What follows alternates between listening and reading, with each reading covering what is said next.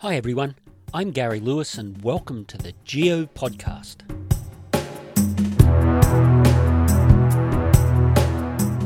And in this episode, I'm going to be talking about the history of the theory of plate tectonics.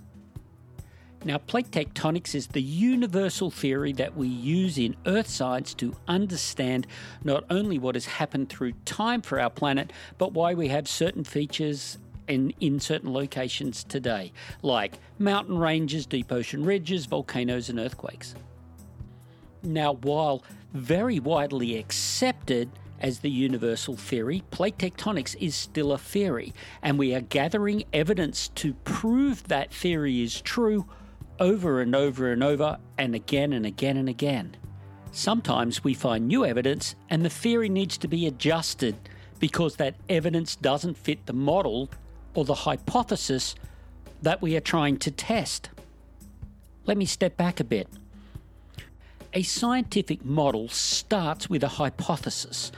For example, a hypothesis might say that all of Earth's earthquakes take place in zones. We then go and look at the evidence for past earthquakes, and we find that the vast majority fall into zones, but some do not. So we need to adjust the hypothesis because the evidence shows it not to be true 100% of the time.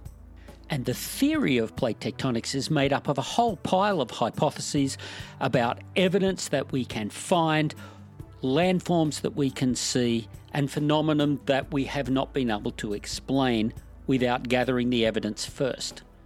Join all those hypotheses together, and we end up with the theory of plate tectonics. It continues to be a theory because new evidence is being found and the hypotheses being adjusted. Once a theory can be proved to be true 100% of the time, even when new evidence comes in, that evidence fits the hypothesis, then that theory may become a law.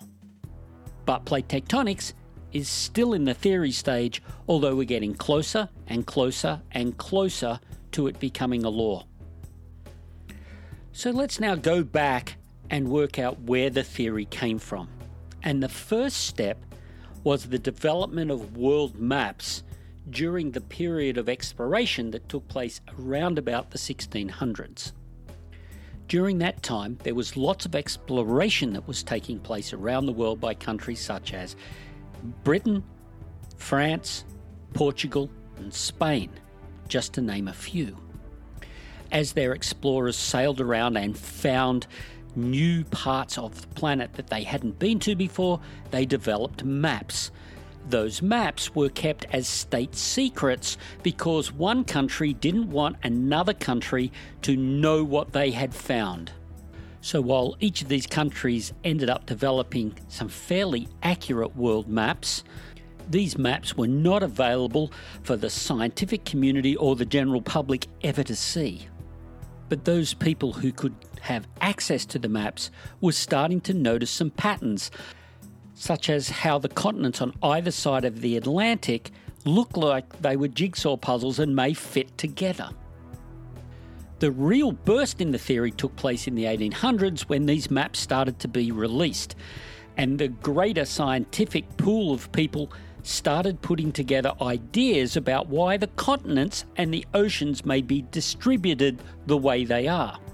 Hypotheses based on the moon pulling away from the Earth and leaving a big scar that was the Pacific Ocean, or even just the Earth spinning, making the continents and the oceans split apart to keep the Earth balanced so it wasn't all lopsided. But really no evidence for anything like plate tectonics was being put forward. It was just really observing the way the continents looked and the ocean basins looked on their maps. It wasn't until 1924 that somebody actually came up with a theory for why the continents may have moved apart, and that person was Alfred Wegener. Wegener was a glaciologist, and he understood that the weight of glacial ice in certain parts of the planet, such as Greenland, was so heavy that it actually pushed the continent of Greenland down into the Earth. So the weight of the ice was so much that the actual continent that it sat on was being pushed down into the mantle. He also realised that at the end of the last glaciation, when a whole pile of glaciers melted all around the Earth, that the crust was rebounding out of the mantle.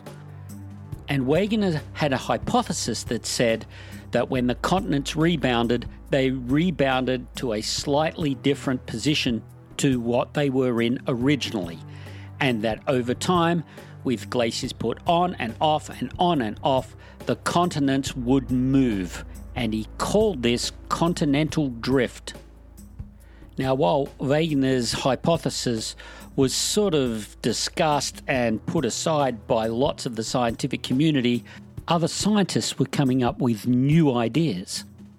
In 1928, a guy by the name of Arthur Holmes suggested that maybe convection currents in the mantle was the driving mechanism for why the continents may be drifting. While he had no evidence to support his theory, it certainly was looked at by the scientific community with greater interest than Wegener's glacial rebound ideas. About this time, the Second World War took place, and with the development of submarines being used extensively by both sides in the war, lots of ocean mapping was taking place. Because obviously, if you've got a submarine, you want to know where any obstacles are under the oceans. This mapping continued at the end of the war into the 1950s. That mapping produced some amazing evidence for features that people hadn't seen before, such as mid-ocean ridges and deep ocean trenches. Then in the early 1960s, people such as Harry Hess suggested that maybe the continents are moving apart at the mid-ocean ridges and being created by upwelling of the magma from these convection currents that Arthur Holmes had mentioned back in the 1920s. So now they were looking at not only evidence for how the plates moved, but how plates may interact with each other. So evidence from earthquakes, evidence from volcanoes were being added to these theories that the continents were moving around on large lithospheric plates. The evidence continued to be gathered, and by the 1970s, the theory of plate tectonics, as it was then called, was widely being accepted by scientists around the planet. That acceptance has continued with more and more evidence being produced all of the time, and the theory being adjusted to make that evidence, especially around things like where two continents have collided, forming mountain ranges, the formation of island arcs. But it even goes further than that.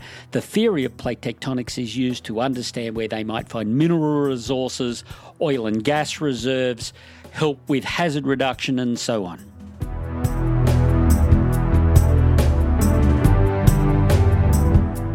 So that's it for this episode on the history of the theory of plate tectonics.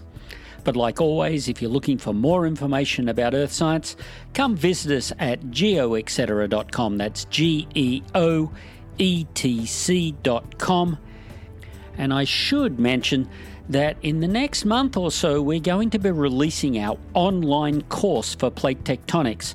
This course will take you through all aspects of plate tectonics, and if you are an educator, there will be sections including activities that you can use in your classroom to teach all about plate tectonics. So watch out for that. Go check us out, geoetc.com. But for now, keep on rocking.